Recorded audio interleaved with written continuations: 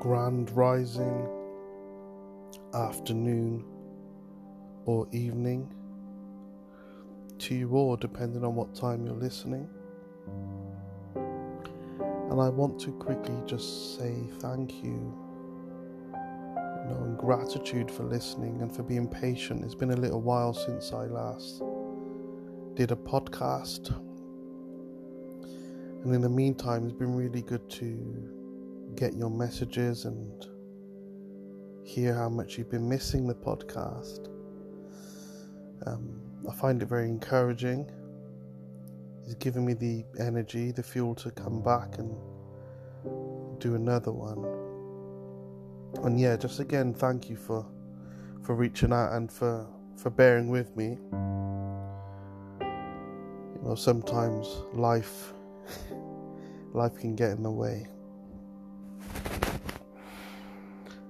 But I needed to come back, to be honest. For me, doing this, whether it's podcasting, journaling, or whatever else, other activities I'm doing,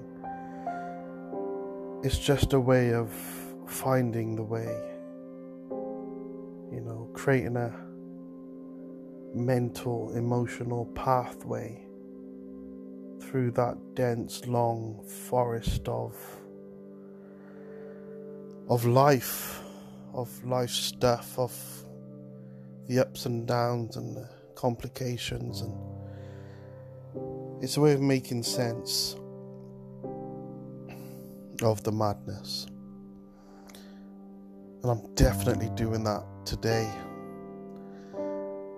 speaking on abandonment and attachment. And this is really a personal one, and it's part of me taking one or two steps on what's hopefully more solid ground.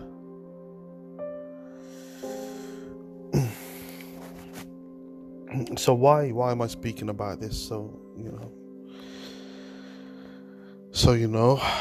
the end of last year, I was in a coffee shop with my best mate, my bro.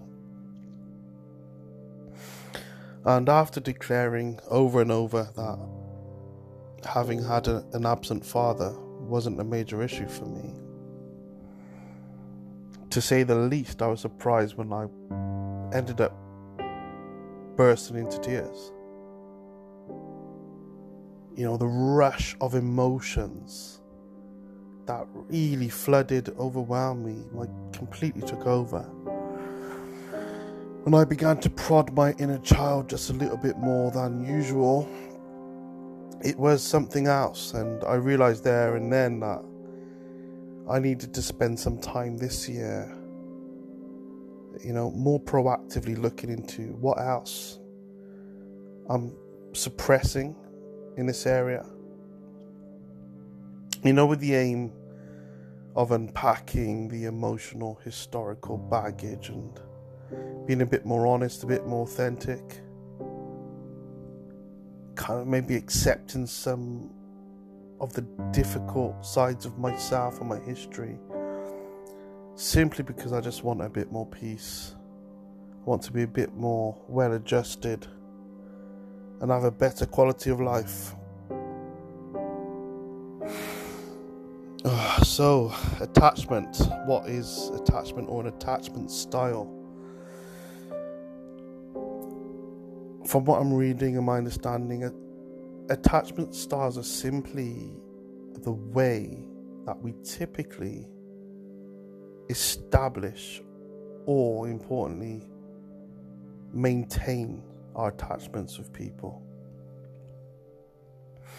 So I've been reading about 3 umbrella types: secure attachment, insecure anxious attachment, and insecure avoidant attachment.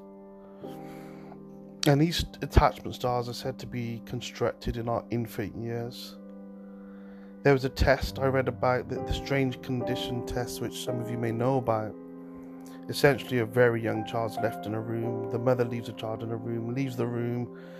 The child's either cool as a cucumber or goes crazy crying, and depending on how the child reacts and how long it takes the child to be comforted again, if they did cry, that's supposed to tell us what attachment style the child's developed based on how attentive the mother's been to the child.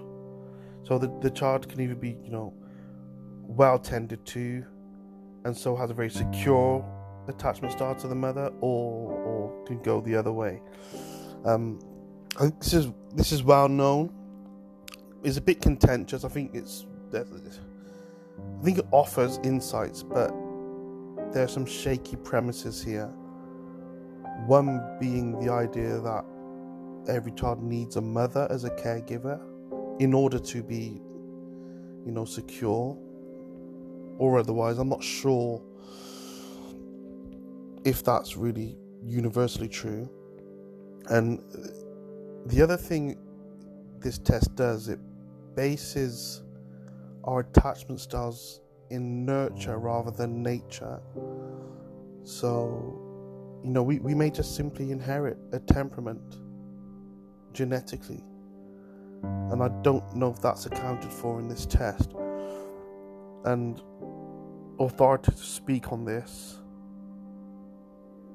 and also on the fact that, look, I feel like my experiences, and maybe you feel the same, our attachment styles are not just formed in infancy, they're formed throughout childhood, our adolescence and beyond.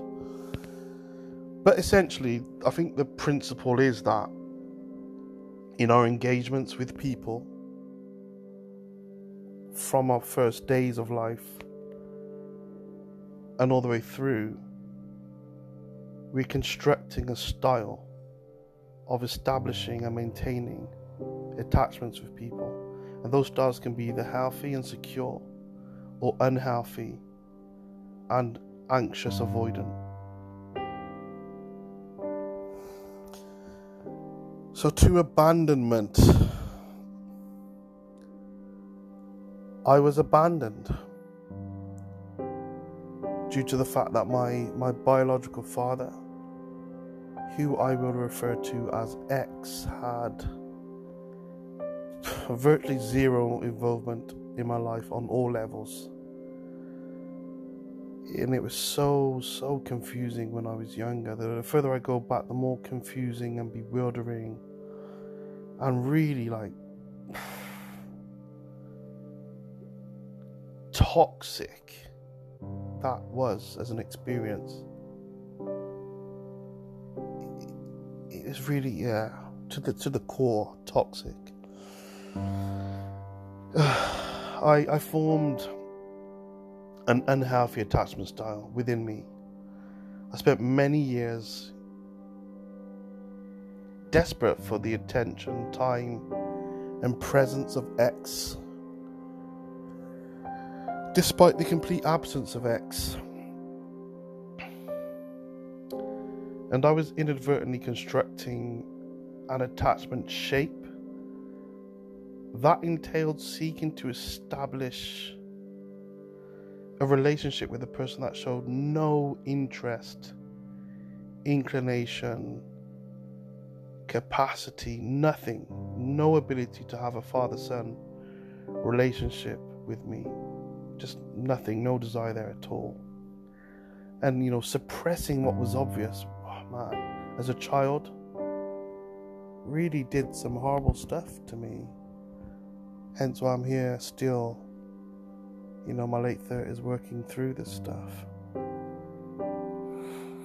And to be honest, I think I'm being tough on myself when I say that I, was inadvertently constructing an attachment style. To be honest, I was the child, right? The attachment style wasn't being constructed by me, really. It was being shaped by X, the absent father. And if there were other players in this, it would be the adults in my life that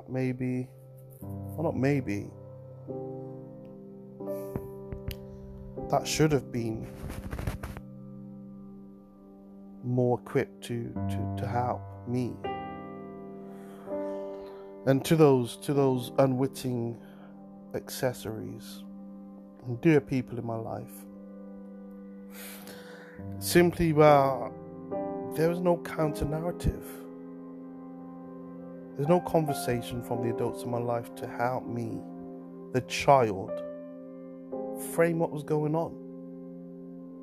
And basically the lack of voices explaining to me that, this behavior was unacceptable, that ultimately normalized and contributed to my unhealthy, insecure, avoidant attachment style, which I'll come back to. But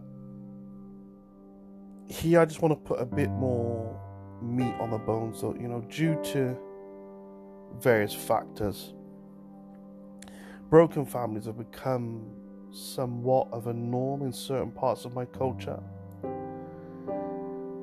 And this, combined with a all too often false sense of respect, a misplaced and quite frankly warped loyalty towards absent fathers, meant that my caregivers didn't provide me with the narrative needed to understand that being attached to an absent person, X, was not normal. And because I didn't have that understanding, I just wasn't able to, within myself at a young age, establish proper boundaries.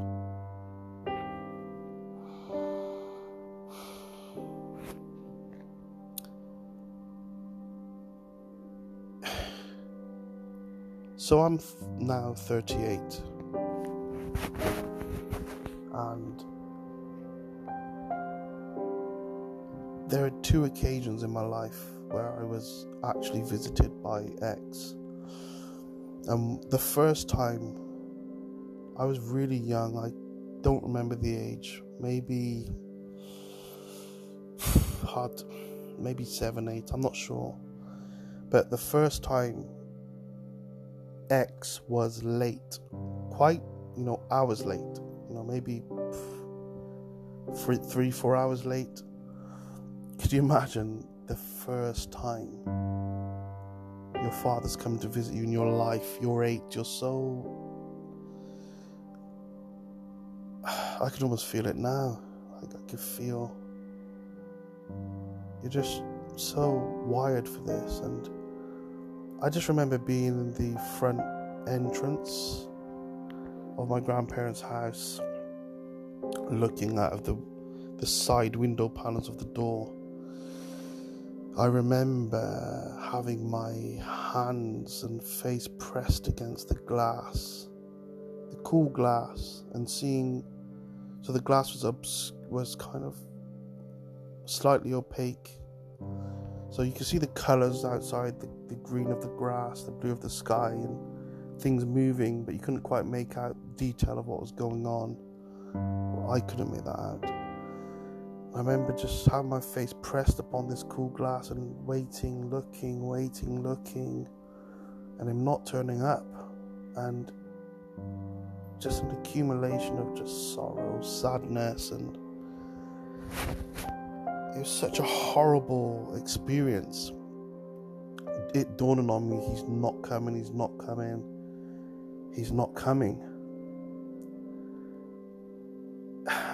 And I ran upstairs, threw myself on the bed in a spare room, and it was just a mess of tears.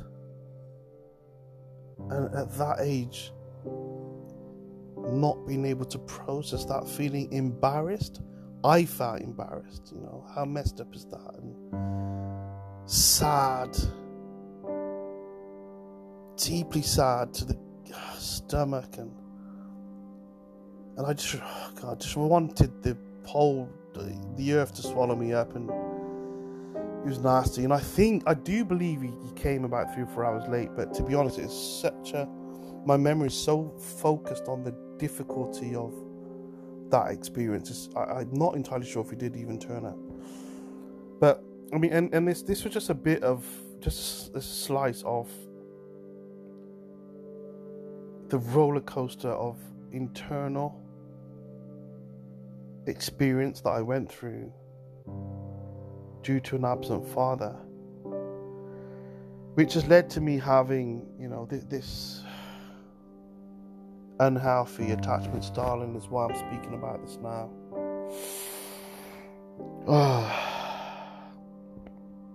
And so listen, if you have a parental duty of care to a child that is attached to an adult that's absent or in any other way severely or acutely inadequately discharging their duty as a caregiver, please make a point of addressing this with the child. Now listen, it's critical that we don't manipulate children or use them as pawns, and we don't pressure them into taking sides in our battles. This isn't about that. This is about us understanding as mature adults how important it is to support the emotional development of children in our care. And for me, there's absolutely nothing wrong. Actually, it's essential to be able to say to a child that absence or a particular type of inadequacy just isn't right. I want you to know it's not right. It's understandably hurtful, and it's perfectly normal that you need to find a healthy way of protecting yourself. And you're going to have to learn this over time. And I'm here to talk, to listen, and to help you. How can I help you? Oftentimes, and in my case,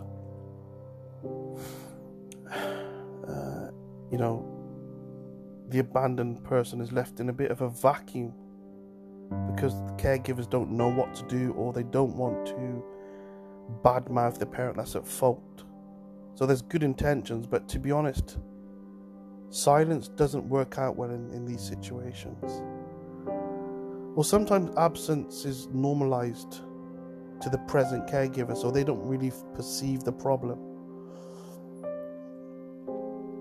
And thus, neither do we, the children. Until, of course, later in life when, our unhealthy, malformed attachment styles become apparent in our adult relationships, romantic relationships, and other relationships.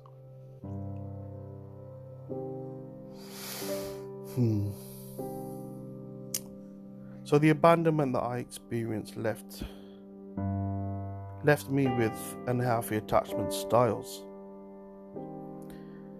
I actually recently did a test which showed me to have an insecure avoidant attachment style, which means essentially that I avoid fully and wholly committing, and I also struggle to accept that type of commitment from others. And I'll admit that I was a little surprised by this verdict, but on reflection, thinking about the criticism that pretty much every partner has leveled at me over the years, I have to admit that I can see some truth in the conclusion.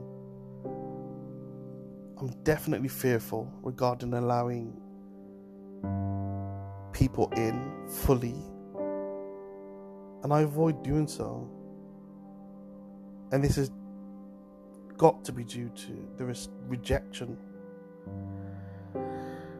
over many of my childhood and adolescent years, and the resulting abandonment anxiety.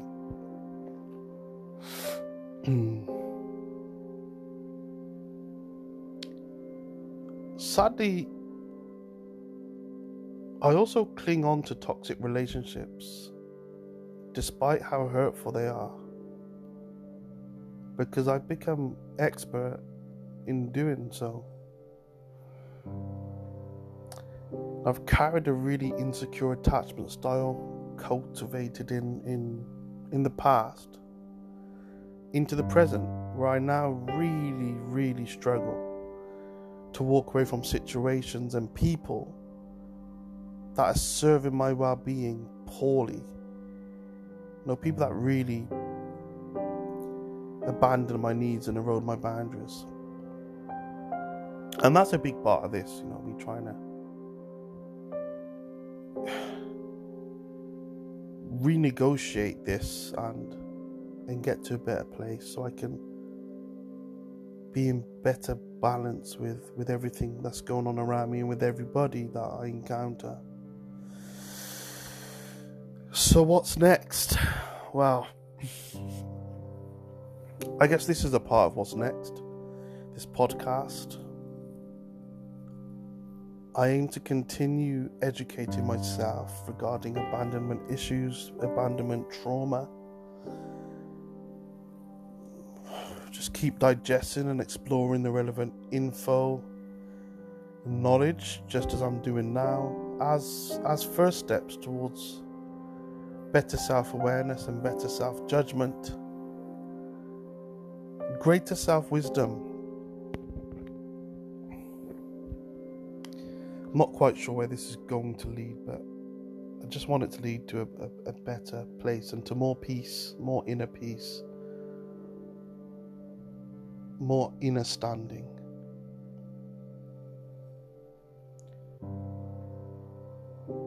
And I just want to say thank you so much for listening. I appreciate you holding space for me to work through this trauma, and I also encourage you to reflect on any negative patterns in your relationships, romantic or otherwise, and maybe consider viewing them through the lens of attachment styles,